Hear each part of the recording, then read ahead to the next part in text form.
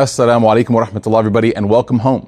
For the past few years, we've always started our programs with this statement, and we mean it, because community is a place that we all should call home. A place that gives us peace, a place that gives us tranquility, and a place that we know is going to be there. When Allah subhanahu wa ta'ala describes faith in the Quran, He mentions stability as being a requirement for faith to grow. أَصْلُهَا ثَابِتٌ وَفَرْعُهَا فِي السَّمَاءِ. That its roots are firm and its branches grow to the sky.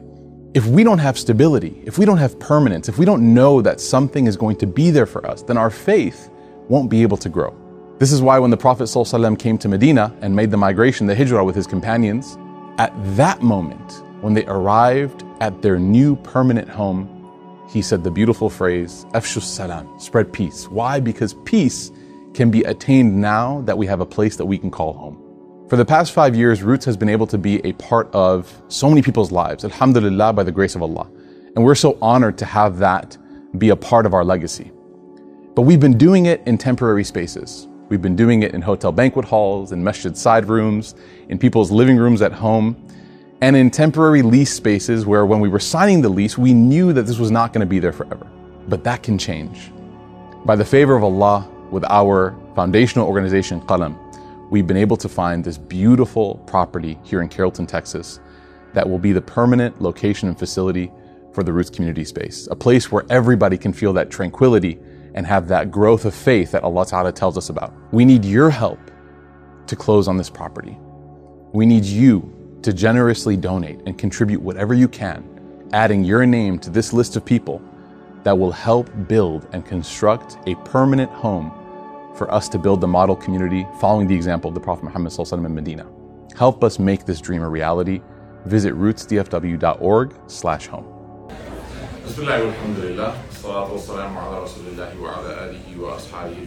Welcome home, everybody. I'm sorry for the delay. Costco was packed, so that's not a joke. It was very crowded, mashallah. So,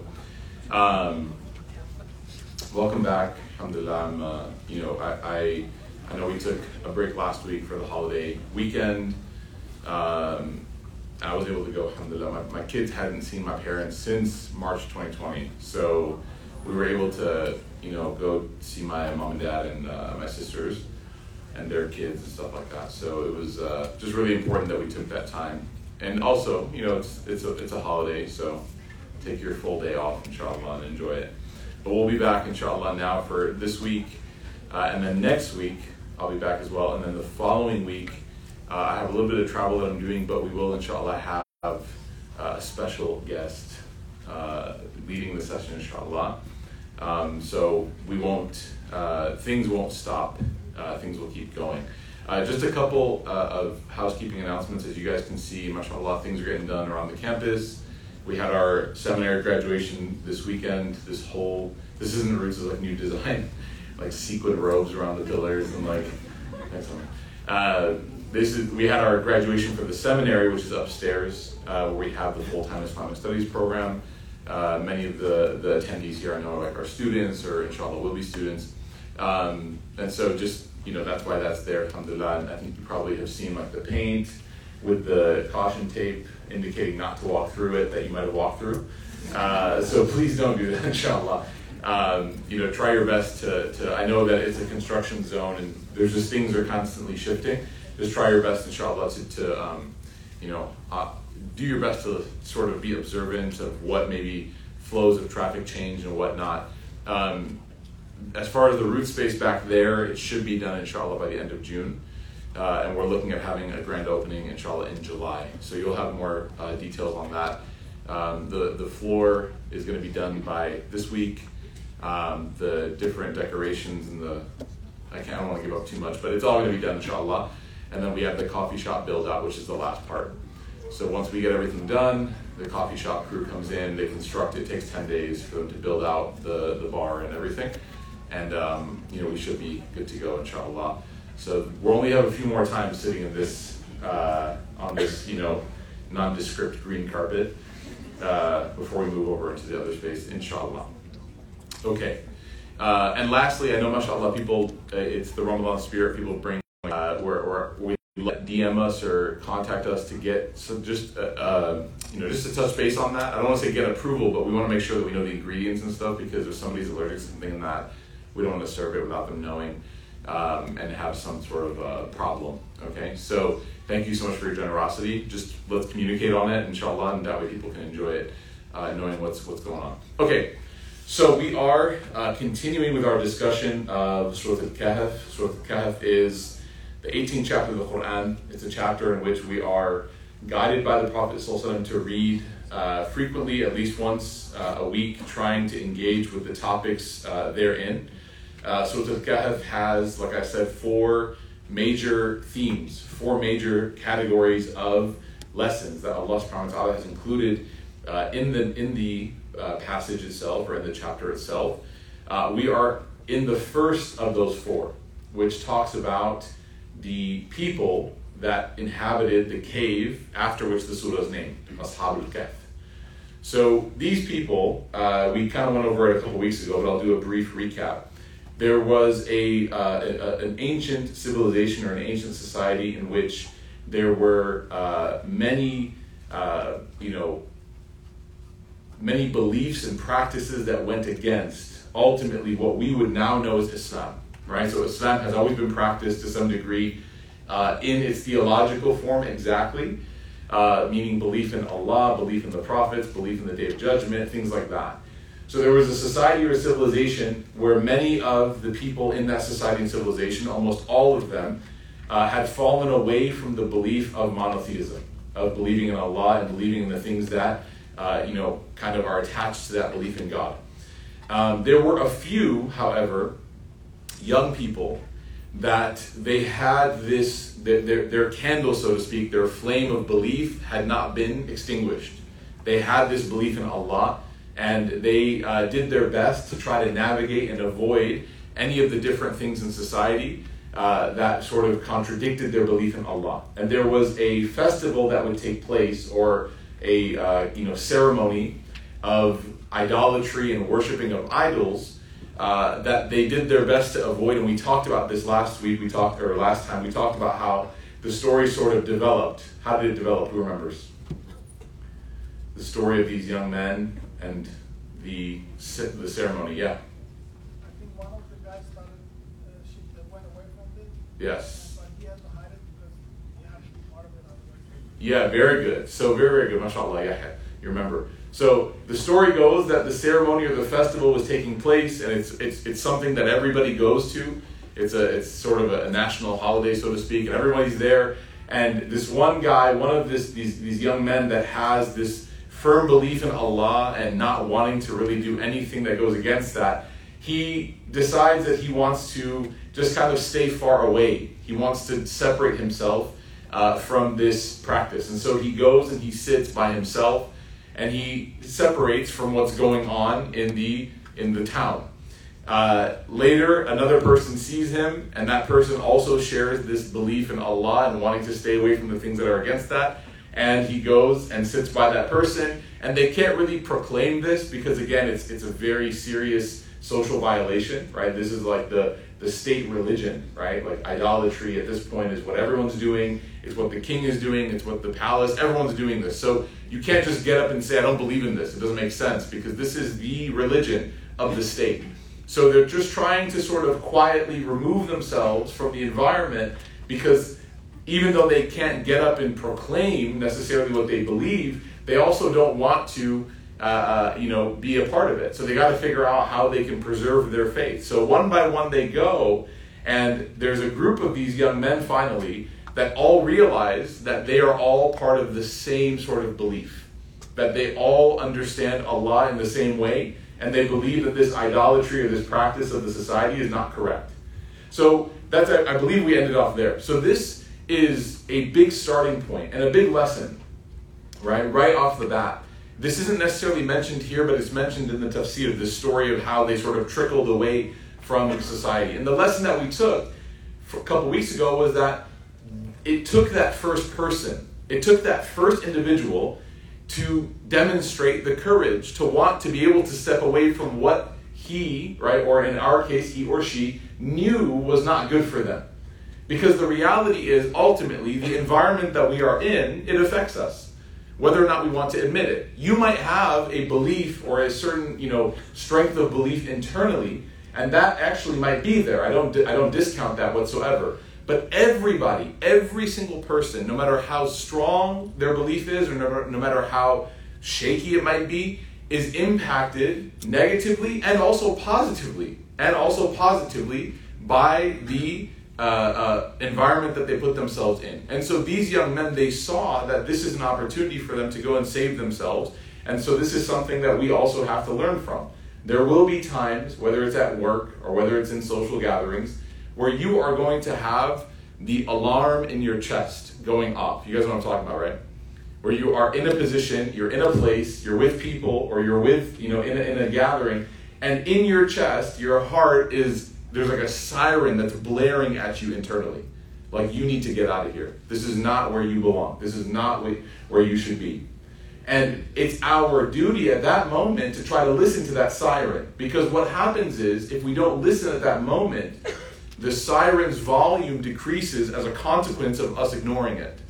And eventually, over time, if we ignore the siren enough, it becomes almost like background noise. Whenever it goes off, it's just like the ticking of a clock in a room.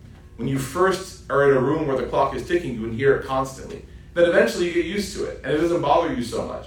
So if I continue to put myself in a situation or an environment where I know that this is not what Allah subhanahu wa ta'ala is happy with, the absence of my alarm is not a sign that everything's okay.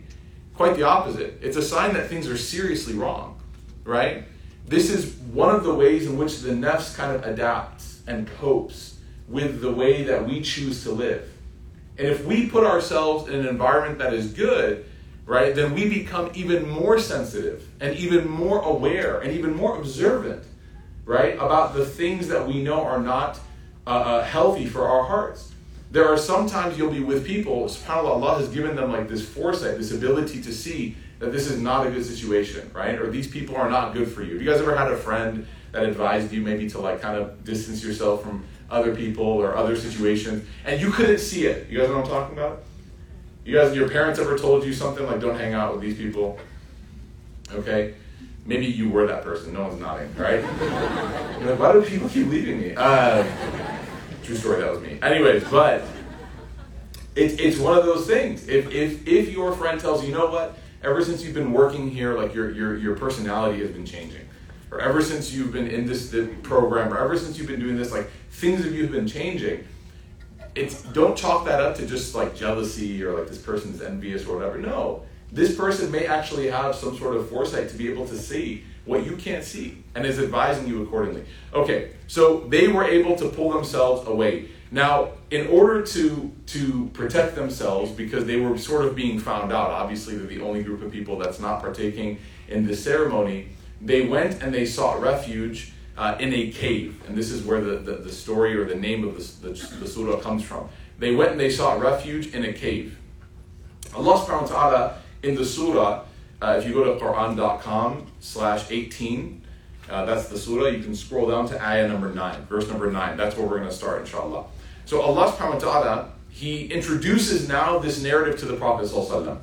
He says, أَمْ حَسِبْتَ أَنَّ أَصْحَابَ الْكَهْفِ وَالرَّقِيمِ كَانُوا مِنْ آيَاتِنَا عَجَبًا.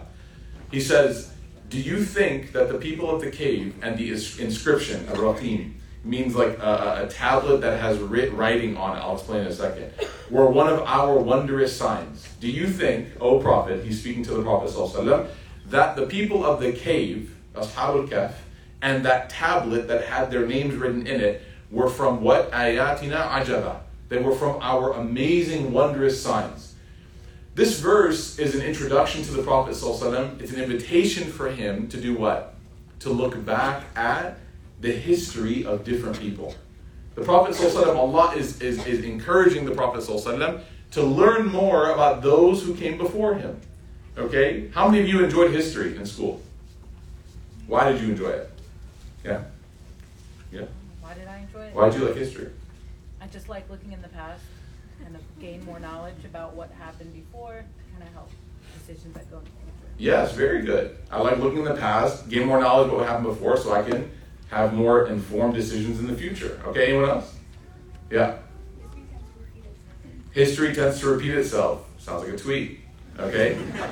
It's true, isn't it? Okay? Why does history repeat itself? People like making the same mistakes. People like making the same mistakes, or, that could be true, or, why does history repeat itself? Huh? Because they don't learn it, right? History repeats itself. The conclusion of that statement is because why? Because they don't know history. So it repeats itself because if they knew history, they wouldn't do what people did in the past. Okay? This principle of learning history so that you don't repeat the same mistakes is actually a spiritual principle. The Quran is filled with stories about people from the past. It's filled with them. You learn about the good stories and you learn about the ones that aren't so good. And the reason why Allah subhanahu wa ta'ala is engaging the Prophet ﷺ and is encouraging the Prophet ﷺ to think and to learn and to know and to reflect about these people who came before, and he's even calling these people a sign of God. Ayatina ajaba. They're an incredible sign, is because in the verses of the Quran, the ayat, we learn about Allah, but also in the signs that Allah spreads throughout the earth, we also learn about Allah. Allah calls the creation of the mountains and the trees and the sun and the sky and everything. He says these are from our signs, right? But the word for sign in Arabic is an ayah. Ayah means a sign. They're all indications that point back to what? To the fact that Allah is the one. He is the creator of the heavens and the earth. And that our life somehow revolves around Allah. Whether or not we realize it as a Muslim or whether a person is searching, their life is directed back to Allah subhanahu wa ta'ala. So history plays a very important role. Now, it's difficult. People don't enjoy, right, history, and people tend to judge. Historically, we look back and we judge the decisions that people make, yes or no? We look at what they did and we're like, oh my gosh, right? And there tends to come with this observation of history a little bit of entitlement, a little bit of judgment. Why? Because we tend to believe, and this is, I'm framing this as a, not you, but we as people, tend to believe that the newer something is, the more modern, the more contemporary, the more futuristic, we tend to believe that it is inherently better, smarter, more efficient, and ultimately, it is the right way. Yes or no? Right? So when people look back at the heritage of their parents, the culture of their parents, right? Whether it be overseas, local, wherever. And their parents tend to have traditional ways of doing things, and they're kind of old school. As you're growing up, you look at those ways and you're like, these are so backwards. And some of them are, right? Some of them truly are backwards. But as you get older, sometimes those very same things that you thought were so old school, so outdated and pointless and dumb, you realize that that is in fact, without a doubt, the best way to do exactly what your parents were saying to do. Yes or no? Anyone ever had a moment? Can you share? Can you open up and be humble? Yeah. Eating carrots. Eating carrots, okay? You're like, why don't we just drink Soylent? Like, we don't need carrots. Silicon Valley, they change nutrition. This is it. It's not like, all right? I don't need, and then you're like, never mind, right? I need carrots. I need them and not just in the form of Gajra Kahoa. Like, I need them as a vegetable, not a dessert. There's a dessert that Pakistanis and Desis make where they just cook carrots down with sugar. I was like, I eat vegetables. No, not that. That's not a vegetable anymore, right? If there's more sugar than vegetables, no longer vegetable, right? So, maybe, let's go back. Maybe parents might encourage you to eat something, and you're like, no, like it's gain season. 240 grams of protein, cutting this and this and this. And then you actually talk to a nutritionist, you talk to someone who's trained, you talk to someone who understands the body, and they're like, no, you actually do need these other things that your parents have been telling you to eat. Like, you need your dal chawal, like you need it, right? You need your lentils, you need your rice. And you're like, no, that's not what, they told me. And you're like, it is what it is. Like, I'm sorry, this is the way the body works, right? So there's a lot of that with regards to food. Some of it in regards to like saving money. Man, subhanAllah. I'm 34 now. I'm just like an old guy with all these teenage kids that I meet. So Safi teaches the youth program here, and I meet all these teenage kids. And they all get jobs, mashallah, and they don't have any bills, of course, right? They're like, I have to go to work, ugh. And I'm like, and spend it on yourself? How horrible. Like, when you have to pay electricity bills, I'm like, what's that? I'm like, you don't even know. Like, the electricity, like my dad's Tesla? Yeah, it's like your dad's Tesla. You have to pay the charge now. Okay? And I give advice to these kids, and I don't like call them over like, hey kids, come here, right? But when they ask and they're like, what should I do with like, my money and this, and I always tell them, so look, don't spend everything, man. Don't just like go and eat. Your mom is right, like just eat at home, You don't want to go spend $15 on a sandwich to impress people that you're not even gonna like in 2 years. Like just eat your mom's food and meet up afterwards, okay? Bring the Tupperware. It's embarrassing, I know, but you're gonna be rich, don't worry, right? And I tell them that your money is better spent on things like a car. Like you could actually get a car. You don't have to borrow your parents' car anymore. Like you could actually afford a car payment. You know how much a car payment is? They're like, how much? I'm like, you can get one. Well, you can't get one, like, a car anymore. But back in the day, you used to be able to get one for a few $100s, a couple $100s. You can get your own car. They're like, no way. I'm like, yeah. So a little bit of financial literacy. And these are the things that I had to learn myself, because as my mom stands there and tells me, Abdurrahman, I cooked. Why are you going to eat with your friends? And I'm like, Taco Bell's the best, That tension, I actually never said that, by the way, because it's not, and I don't lie. That tension of having to negotiate between what my parents, what the tradition was telling me about saving, being responsible, right? What's another one? Go to sleep on time. Like, no, right? People wear the ability to stay up late like a badge, like it's some sort of like a Purple Heart in the military, like I can stay up late. And then you realize lack of sleep, it messes with your body in a serious way. Your body needs its circadian rhythm, right? In order, Allah Ta'ala even said, وَجَعَلَ اللَّيْلَ لِبَاسًا. He made the night a cover so that people can rest and recover. وَجَعَلْنَا النَّهَارَ مَعَاشًا. And He made the day a time for people to get up and work. So being able to stay up all night and crush through these, Stranger Things season 4, and being like, yeah, I can go to work tomorrow. Well, you might be able to do that, but your body's not going to thank you the next day. And you may have actually, over time, right, lack of sleep, perpetual sleep deprivation is something that can seriously harm people's mental health.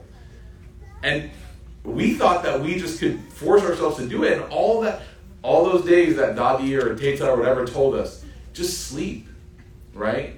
Those little traditional adages, we look at them almost like they're cute.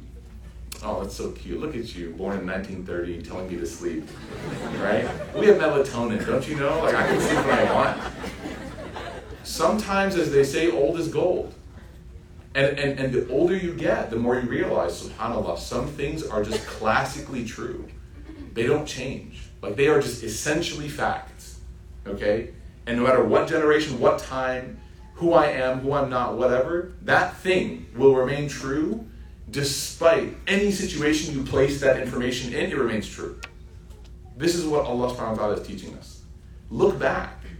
Look back. And don't look back at history with the eye of judgment, the eye of arrogance, the eye of, oh, they didn't know, Look at history and try to extract the wisdom and the wisdoms of those people who were sage individuals from our history, from our past. And realize something. With advancement comes benefit. With technological advancement comes benefit, okay? How many of you have a phone? Okay? How many of you can remember your life before you got a phone? Like when you were a kid, okay? Do you guys remember the phone numbers that you needed to know as a kid before you got a phone? Okay? Do you remember anyone's number now? No. It's actually pretty embarrassing. Sometimes there's even people, does anyone here not know a sibling's phone number? You just have them stored? Yeah. A lot of people, right? I'm not going to ask the parents one because that's just too embarrassing. All right, let's bring it in. And everyone's like, wow, I don't even know my own phone number. I just airdrop my contact to everybody. The reality is that technological advancement helped. It helped. Connectedness is awesome, FaceTime is great. It connects grandparents and grandchildren. It connects husbands and wives.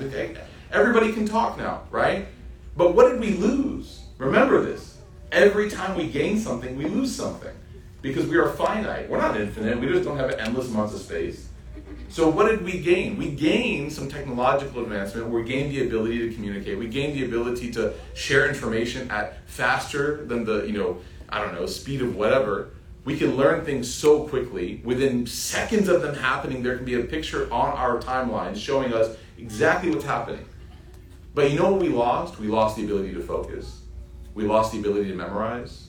We lost the ability to memorize to the point where we read stories sometimes in the tradition of people's memory, and we think that the tradition is lying. We're like, no way. Imam Shafi'i used to look at a page, and he used to have to cover the other half of the page so he wouldn't accidentally memorize it. That's a lie.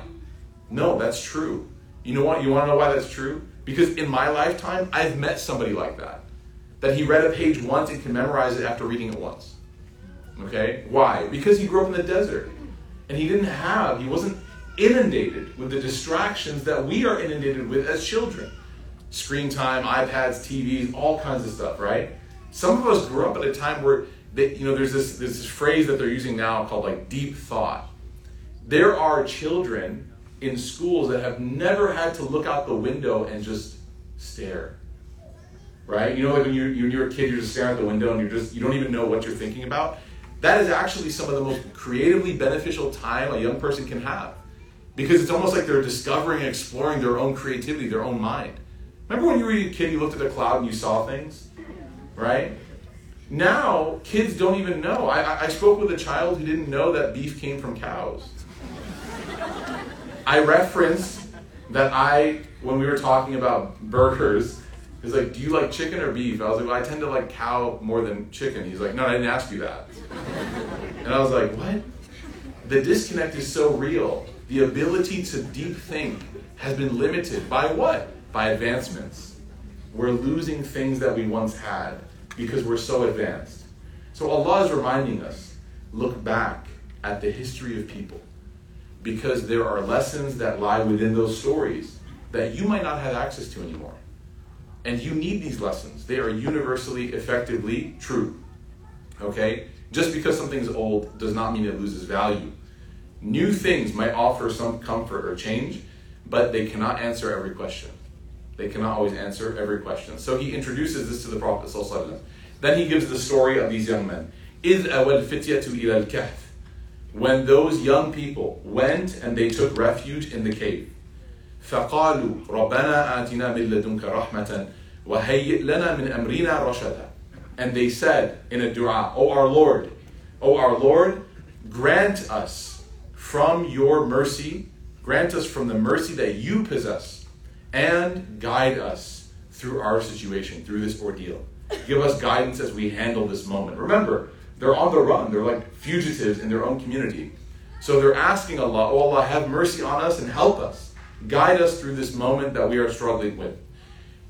Interesting point. When Allah Ta'ala mentions a description of these people, what is the description centered around? What part of them is it talking about? Young people. Very good. Their age. Allah could have mentioned other things. He could have mentioned what gender they were. He could have mentioned what ethnicity they were. He could have mentioned their spiritual devotion level. There's a ton of adjectives, descriptions that Allah Ta'ala could have used, but He used their age. Why did Allah tell us that they were young? What guidance is there in that for us? What do you think of in the Quran when you read a story about young people taking refuge for the sake of protecting their faith? What does that show you? Yeah. I think a lot of times religiosity or practicing is associated with like elders. So more time, they can invest that time. Like we're busy, we're young, we have one year of school. So I feel like it's that concept of when you're young, like you still have like that commitment to Allah, that doesn't matter what age you are, because age doesn't have anything to do with your connection. Very interesting, mashallah. Very good. Right? Being young, youth is oftentimes not associated with religiosity. If someone is committed, and I don't want to use religiosity because if someone is devoted to Allah at a young age, it's almost seen as like a strange thing, right? Like, are you a nun? Like, why are you so religious? Like, why are you acting like this? You're young, right?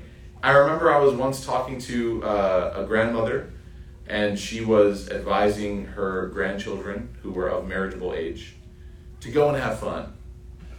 And then when you get old, you can get married. That's just kind of the way that society wants to, right? It wants to sort of mold people. That youth is about exploration and having a good time. And then there's something called Hajj that you can do. And then you start fresh at 50, right? We laugh because of how absurd my presentation of it was. But some of us may have very much even thought this, even until right now, that yes, like I thought Hajj was something I do when I'm older, because then I'll be able to hit the reset button. I will have lived and enjoyed everything I wanted to enjoy, and then from there, khalas, like it's almost like it's like getting out of debt, right? Like okay, I can just live what I want, charge it up on the card, and then do Hajj, and then I'm good, right? Jannah, one-way ticket. But the reality is that there are experiences and there are moments of dedication to Allah as a young person that if you don't experience them as a young person, you don't know what you're missing when you get old. Think about it. The later you start your journey on anything, the less time you have to benefit from what that thing is giving you. If a person decides to start changing their life earlier, they have more. It's actually, and I know there's some news about Hajj today, but when you go to Hajj, it's actually really, really interesting because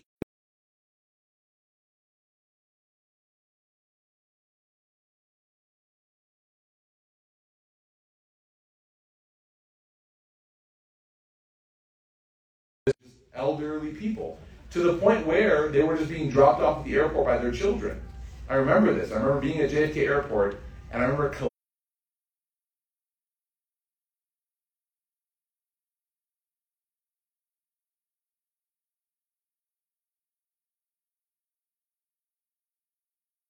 collecting elderly people from their children who were dropping them off.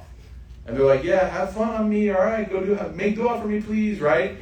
And then they drove away to go enjoy Times Square in Manhattan while their mom is sitting in the Arafah begging for Allah to help her son or help her daughter, right? And then over time, something really interesting happened. As the years went by, that age started to shift lower and lower. And what we noticed was that there were people who were 30, 40, and then 30, and then eventually in their 20s. Until the last year that we did Hajj as a group at Qaram was 2019. And we met, I think we had 5 or 6 people that they did Hajj with us, and they had just graduated college. It was literally the first thing they were doing after graduating. They were going to Hajj. Butcha, man, 20 years old. I'm like, you don't have any sins. What are you doing? You know what I mean? Just kidding, I went to college. So, in America. So I was like, it's good, yeah, clean it up, right? Clean it up. But the interesting thing was, what perspective on life do you think that now 23-year-old has? How do you think they see the world? They see the world so differently, and their choices are reflective of that. So when Allah subhanahu wa ta'ala mentions one characteristic that is special about these people, He mentions their age. He tells us here, kind of in between the lines, that the earlier you decide to turn to me, the more I will help you in everything that you need. The earlier that you come to Allah, the more that Allah will be there in those times. And just because you're young doesn't mean life's not tough. There are moments where you desperately need Allah. I mean, really, every moment you need Allah. But there are moments when you come to realize that you need Allah. And as a young person, turning to Allah sometimes feels embarrassing because it's almost like a stranger. We do what we want for however long we want to, and then something tragic happens, and it's like, oh, I have to go and call that person that I only call when things are bad. Right? But if a person already has an existing relationship with Allah because they've already committed to Him, then when they turn back to Allah, it's like turning to an old friend that they speak to on the daily. Every single day we're talking. Do you have any embarrassment? Do you have any hesitation or any doubt that your friend that you talk to every day will be able to help you? No, of course not. You talk to them every day. If you need a ride, if you need to borrow some money, if you need someone to take you to pick you up, you have a flat tire, or come visit you at the hospital, whatever. If you need something, the person you speak to every day, that's the one you're going to depend on. But the one you haven't talked to since last year, the one you haven't called since last Ramadan, the anxiety of waiting for them to pick up the phone and then having to stumble your way through the request. Many of us wonder why the du'as we make are not fluid, they're not smooth.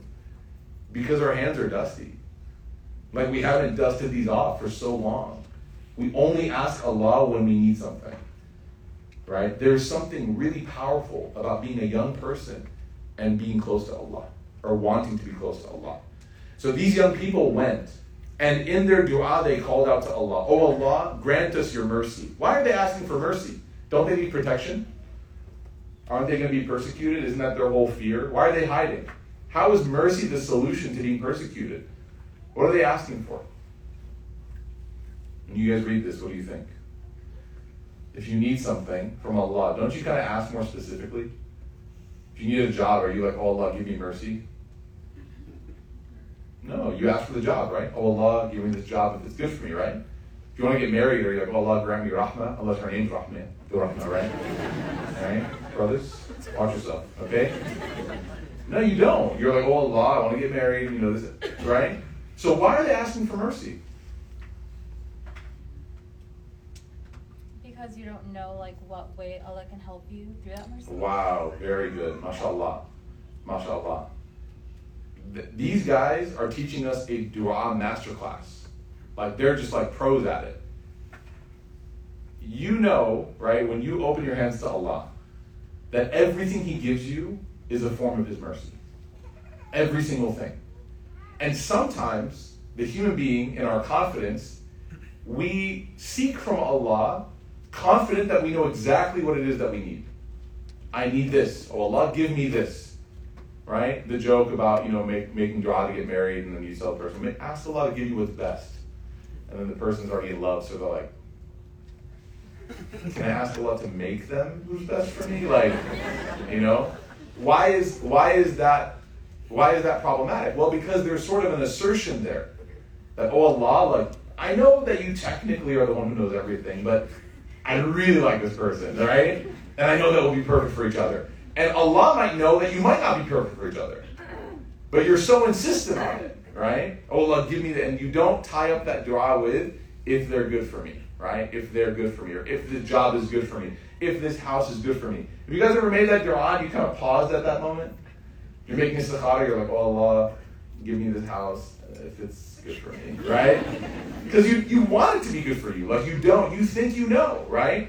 The more that you trust Allah, the easier it is for you to utter those words. Because if I trust Allah more than myself, I'm like, oh Allah, I don't even want to. Listen to this dua.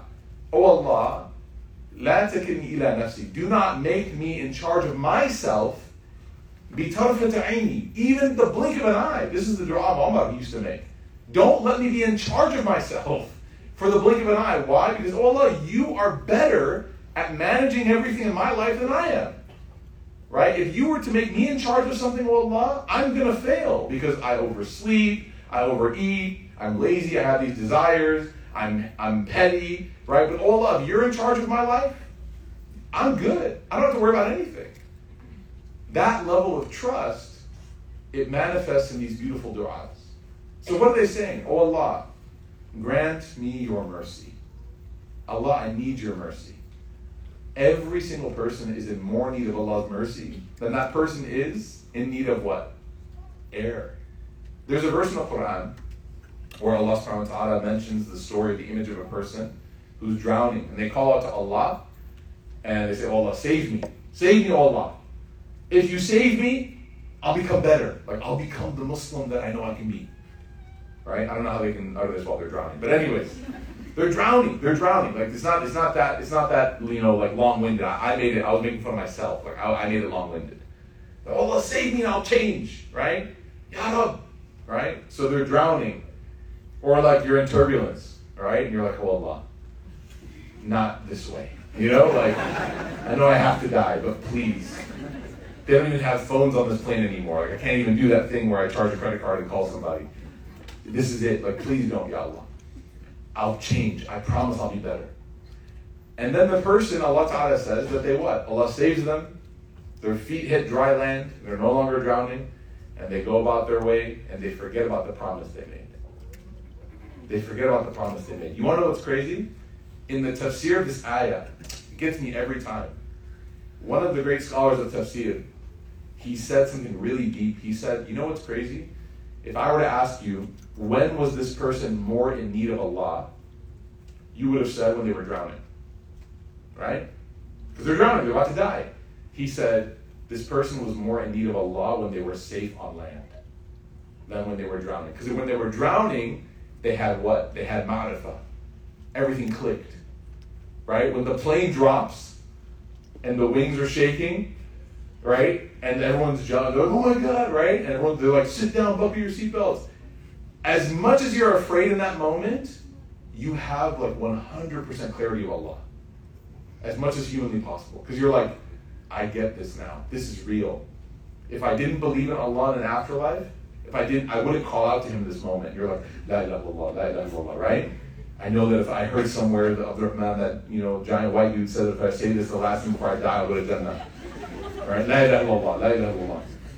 And so you're uttering as much as you can because you believe in it, right? But then when the plane lands and you're like safe, it's like you almost forgot about that turbulence existed. You get off, you go to your place, you check in your hotel, your phone says it's time to pray, and you're like, I'll pray later. What are you talking about, I'll pray later? You just engaged in like the most sincere dua you've ever made an hour ago when your plane was shaking, and now that you're laying comfortably on a bed, you're like, I don't need it anymore. Right? So Allah subhanahu wa ta'ala here is teaching us that we need to seek out the mercy of Allah. The mercy of Allah is like the facilitation for whatever it is that you need. This is why when you make dua for somebody to have Allah's mercy, you're not actually making dua for them to be forgiven. You're asking for Allah's mercy to descend upon that person so that everything in their life just goes as smoothly as possible. And that Allah gives them the ability to deal with and to handle whatever it is that is thrown their way. وَهَيِّئْ لَنَا مِنْ أَمْرِنَا رَشَدًا. O Allah, and grant us success and guidance in all of our affairs. When a person commits a sin, what happens? When a person does something wrong, what happens? They accrue a sin. And what does that sin do? What does the sin do to the existence of a human being? It weighs them down. Okay, what else? Dark spot on their heart. The hadith says it puts a blemish on their heart, a dark spot on their heart. Okay, what else? Yeah. It becomes easier to sin. It becomes easier to sin. Like sins open up. That what you're gonna say? What'd you say? It can mentally destroy a person. Yeah, eventually, right? It can chip away at a person's even their own spiritual state, their mental state. When a person sins, you know what happens? As Amin mentioned here, mashallah. Hello, student, mashallah, Sonia. He's kind of cheating. When a person sins, the Prophet ﷺ says what? Doing the right thing becomes more difficult. Doing the wrong thing becomes easier. Right? When a person sins, doing more of the sin becomes easier because now you've like broken through. And staying firm on the right thing becomes harder because now a person has experienced, right, what that sin does. So, why do we need mercy? Because mercy is the thing that clears away all of the effects of sin. And so to speak, mercy is like the windshield wipers that clean off so you can see clearly. When I can't see clearly because I'm so blemished by the mistakes that I make, I don't know which way to go. I can't make the right decision. So their dua is twofold. Oh Allah, grant us mercy, and from that mercy, let us make the right choices in everything that we do. Some of us, it doesn't seem, it seems to be the case that there are moments in our life where we hit like bad decision after bad decision after bad decision. Yes or no? You're like, man, I just can't get a win. I can't. I keep making choices and it seems like I just keep choosing the wrong path. Like I'm fighting with my parents, I got drama with my friends, I got this happening, my job is not good. All of these things are just bad, bad, bad. Like taking L after L after L. Okay? Allah subhanahu wa ta'ala here is telling us that you need the mercy of Allah ta'ala to clear up the blemishes that are causing you to make these mistakes. Because good decisions and good choices put you on the path to success in all the decisions that you make. Okay? فَضَرَبْنَا عَلَىٰ آذَانِهِمْ فِي الْكَهْفِ سِنِينَ عَدَدًا. So interesting. So in that moment, when they asked Allah for mercy, what are they asking for? They're asking for Allah to save them from the persecution of the city. They're afraid they're going to die. So they're like, oh Allah, don't let us get killed. These people are going to come kill us. They're going to find us in the cave, and they're going to kill us because we're running away from the religion, the tradition of the state. So Allah says, you want to know how He answered their dua? You ready?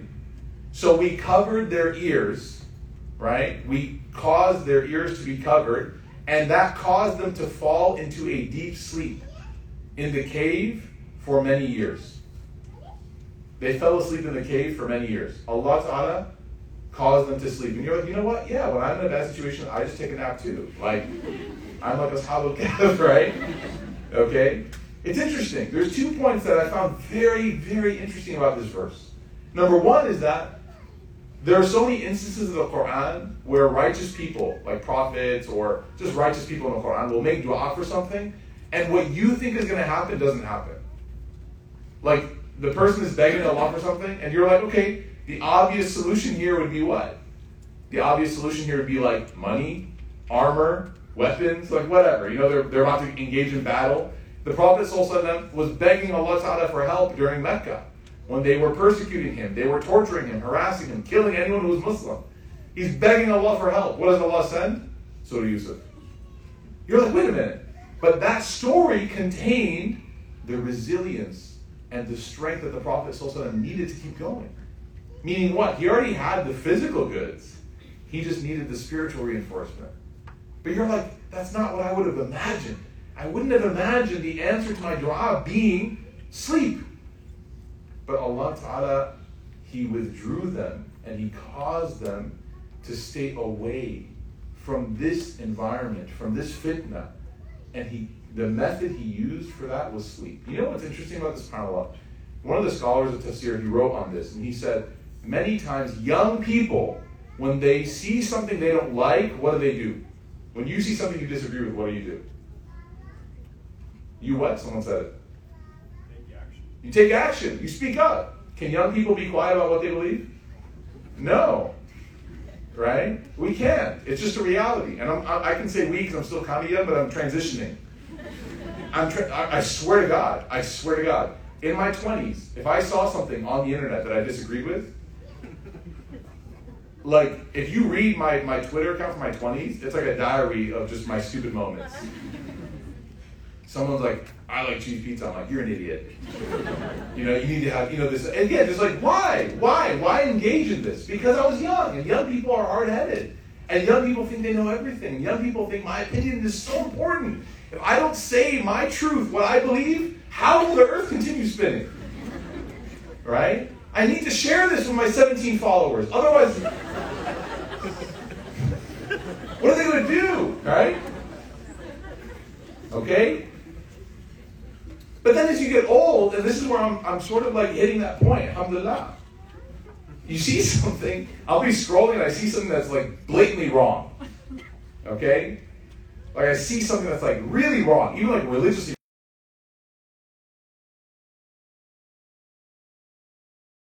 wrong. Close it. I don't have time for this. Right? And really, subhanAllah, that transition is an indication of maturity. Because not everything that you see that you have a thought on, that you have an opinion on, needs to be shared. Right? Maybe your opinion is not even done forming yet. Maybe you don't even know. It's okay. Someone's like, what do you think about this? It's okay for you to say, like, I don't know. Someone asked me, like, what do you think about this person? I said, I don't think about this person. So that's not fair. You can't say about it. I said, no, I genuinely don't. They said, what do you mean? I was like, let me go change my daughter's poopy diaper and then we'll talk. Oh, wait, that's why I don't have time to think about this person. What do you think about what this politician said? I don't care. Right? I'm too busy trying to come to Hard Work on Monday and spend time with my community. Like, I don't really care what he or she or they said. Right? This is a sign, Allah subhanahu wa ta'ala, and this is why. Min husn al-Islam al-mar. The Prophet ﷺ said, from the perfection of a person's Islam, the perfection, like meaning like the beautiful completion of his what? Tarku ma la ya'ni. That they give up and abandon things that have nothing to do with them. Right? It's a sign of a person's perfection of faith. That they can look at something and say like, I don't like that, I disagree with it, but I really don't care. Like, it's not really that important for me to talk about it. Right? But now is the era of oversharing, of posting whatever comes across my mind, free association. We use Twitter like a journal, like a therapist. We say whatever we feel, right? And I'm telling you, wallahi, like Imam Zarnuji wrote about this. And he said argumentation He said it does three things. Number one, he says, is it distances you from knowledge. When you argue, you can never become smarter. Why? You think you know too much? I mean, call him seminary student, mashallah. Yeah, because when you argue, you think you know everything. Like a person who wants to learn doesn't argue, do they? A person who wants to learn doesn't argue, because the person who's arguing is like, I'm right, you're wrong. The person who wants to learn is like, okay, I'm interested in hearing what you have to say. So Imam Zarnuji says, number one, when you argue, you actually push yourself like you're repelling yourself away from what? From knowledge. Number two, he says you waste your time. You guys ever gotten into an argument with somebody over text message, and you look at your clock, or you look at the time, you're like, I just burned through 3 hours of talking about whether or not a hot dog was a sandwich or not? Like a deep philosophical question. And you're like, this was the biggest waste of my time. And then you're like, I don't have time to do things. No, you do. You just need to stop arguing. So he says, number one, you distance yourself from knowledge. Number two, he says that you actually start more than 3 things. It's like 5 things. He said that you eventually waste your time. Number 3, he says, وَيُورِثُ الْوَحْشَةِ. He says you start to develop this loneliness, this solitude. No one wants to talk to you. No one wants to spend time with you. You're constantly engaging in debate and argumentation, and people are like, dude, just call us when you're done with this. We don't want to have anything to do with you. And sometimes people say, yes, you know what, this is what happens to the people who speak the truth. They're lonely, right? It's okay. I'll be lonely as long as I'm right. Well, you know what? The Prophet ﷺ was not lonely. He wasn't lonely. He was not. He had companions, he had friends, even people who disagreed with him respected him. Think about this. The Prophet ﷺ, he never ever lost an argument because of how he spoke to people. They disagreed with him about what he said. Okay, Abu Jahl, they didn't like what he said, but we do not have a single narration, a single moment in history where they criticized the way he spoke. Isn't that amazing? We don't have a single person in the history of the Prophet ﷺ's life where they said, you know what? I could see where he's coming from, but I just don't like the guy. No. People, in fact, quite the opposite. We have narrations where people say, I don't agree with him, but man, do I love him. But there's something about him. This is prophetic. So being alone is not a sign of being correct. Being alone is a sign that people don't like you. Okay? The next one, he says, is that you start to develop animosity towards everybody. You start to develop hatred towards people. Everyone you see, you're just like, they're wrong. This all comes from argumentation. And argumentation is one of the big diseases of the heart for young people. May Allah Ta'ala protect us. Okay? So, why is it important now in the context of what we learned? Allah Subhanahu wa Ta'ala causes these people to withdraw from the fitna, and then he puts them to sleep. Sometimes the best thing you can do when there's like a big drama in your life is just be quiet. Think about it. When Maryam alayhi salam did the impossible, when she gave birth to her son Isa without the agency of a husband or a man, what did Allah subhanahu wa ta'ala tell her to do? Don't talk. You're going to go, and people are going to think the worst of you. They're going to say the worst about you. People are going to be like, what have you done? You're from a pious family, and you had a child, and you're not married. I mean, imagine if this happened. Imagine if somebody in your community, your family, shows up with a kid, and you know they're not married. What do people start saying? How could you do this? Right? You come from a good family. That's what they said. They said, Ya Ukhta Harun. That literally translates as what? Sister of Aaron. But what they're saying is, you're from a good family. This doesn't happen to people like you.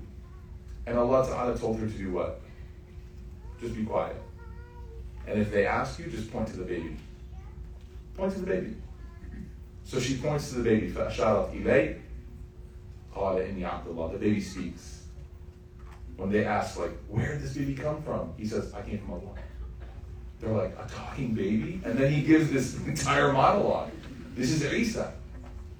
And he gives this beautiful monologue about how this is a miraculous birth, not just any other child.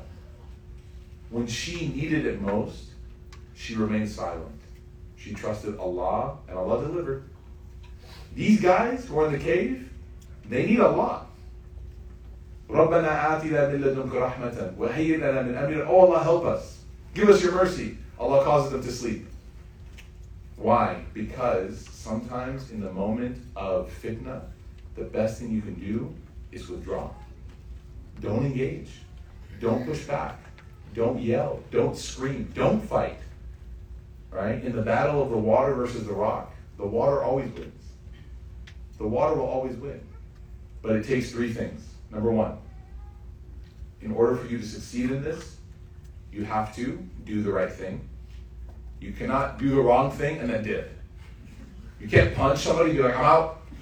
I'm a pacifist now. Like, you can't do that. You have to make the right choice. Someone says something, you want to punch them, you say, no. I'm not going to fight. I'm not going to fight you. You can't fight them and then say, I don't want to fight. Right? You just have, no. Number two is that you have to trust that Allah subhanahu wa ta'ala, that by withdrawing yourself from this fitna, you're doing the right thing. You can't be half in, half out. You have to trust the plan. And number three is you have to be patient. You have to have patience. In trusting Allah, we can't rush the miracle. The miracle will happen. It will be there. But we need to be patient and we need to be observant so that we can witness it as Allah Ta'ala delivers it. Make the right choice, trust the plan, and be patient. And you'll see the things that you need most appear. We ask Allah subhanahu wa ta'ala to give us tawfiq. We ask Allah subhanahu wa ta'ala to allow us to benefit from these lessons of this beautiful chapter and to make us people that characterize or have the character of these beautiful moments that these young people of the cave are teaching us. We ask Allah subhanahu wa ta'ala to give us a love of the Quran and to make the Quran a spring of our chest and the light of our eyes. And we ask Allah ta'ala to take away our anxieties and our depressions by the means of the Quran. We ask Allah subhanahu wa ta'ala to give us relief and to give us hope through the Quran. Ameen, ameen, ya Rabbil Alameen.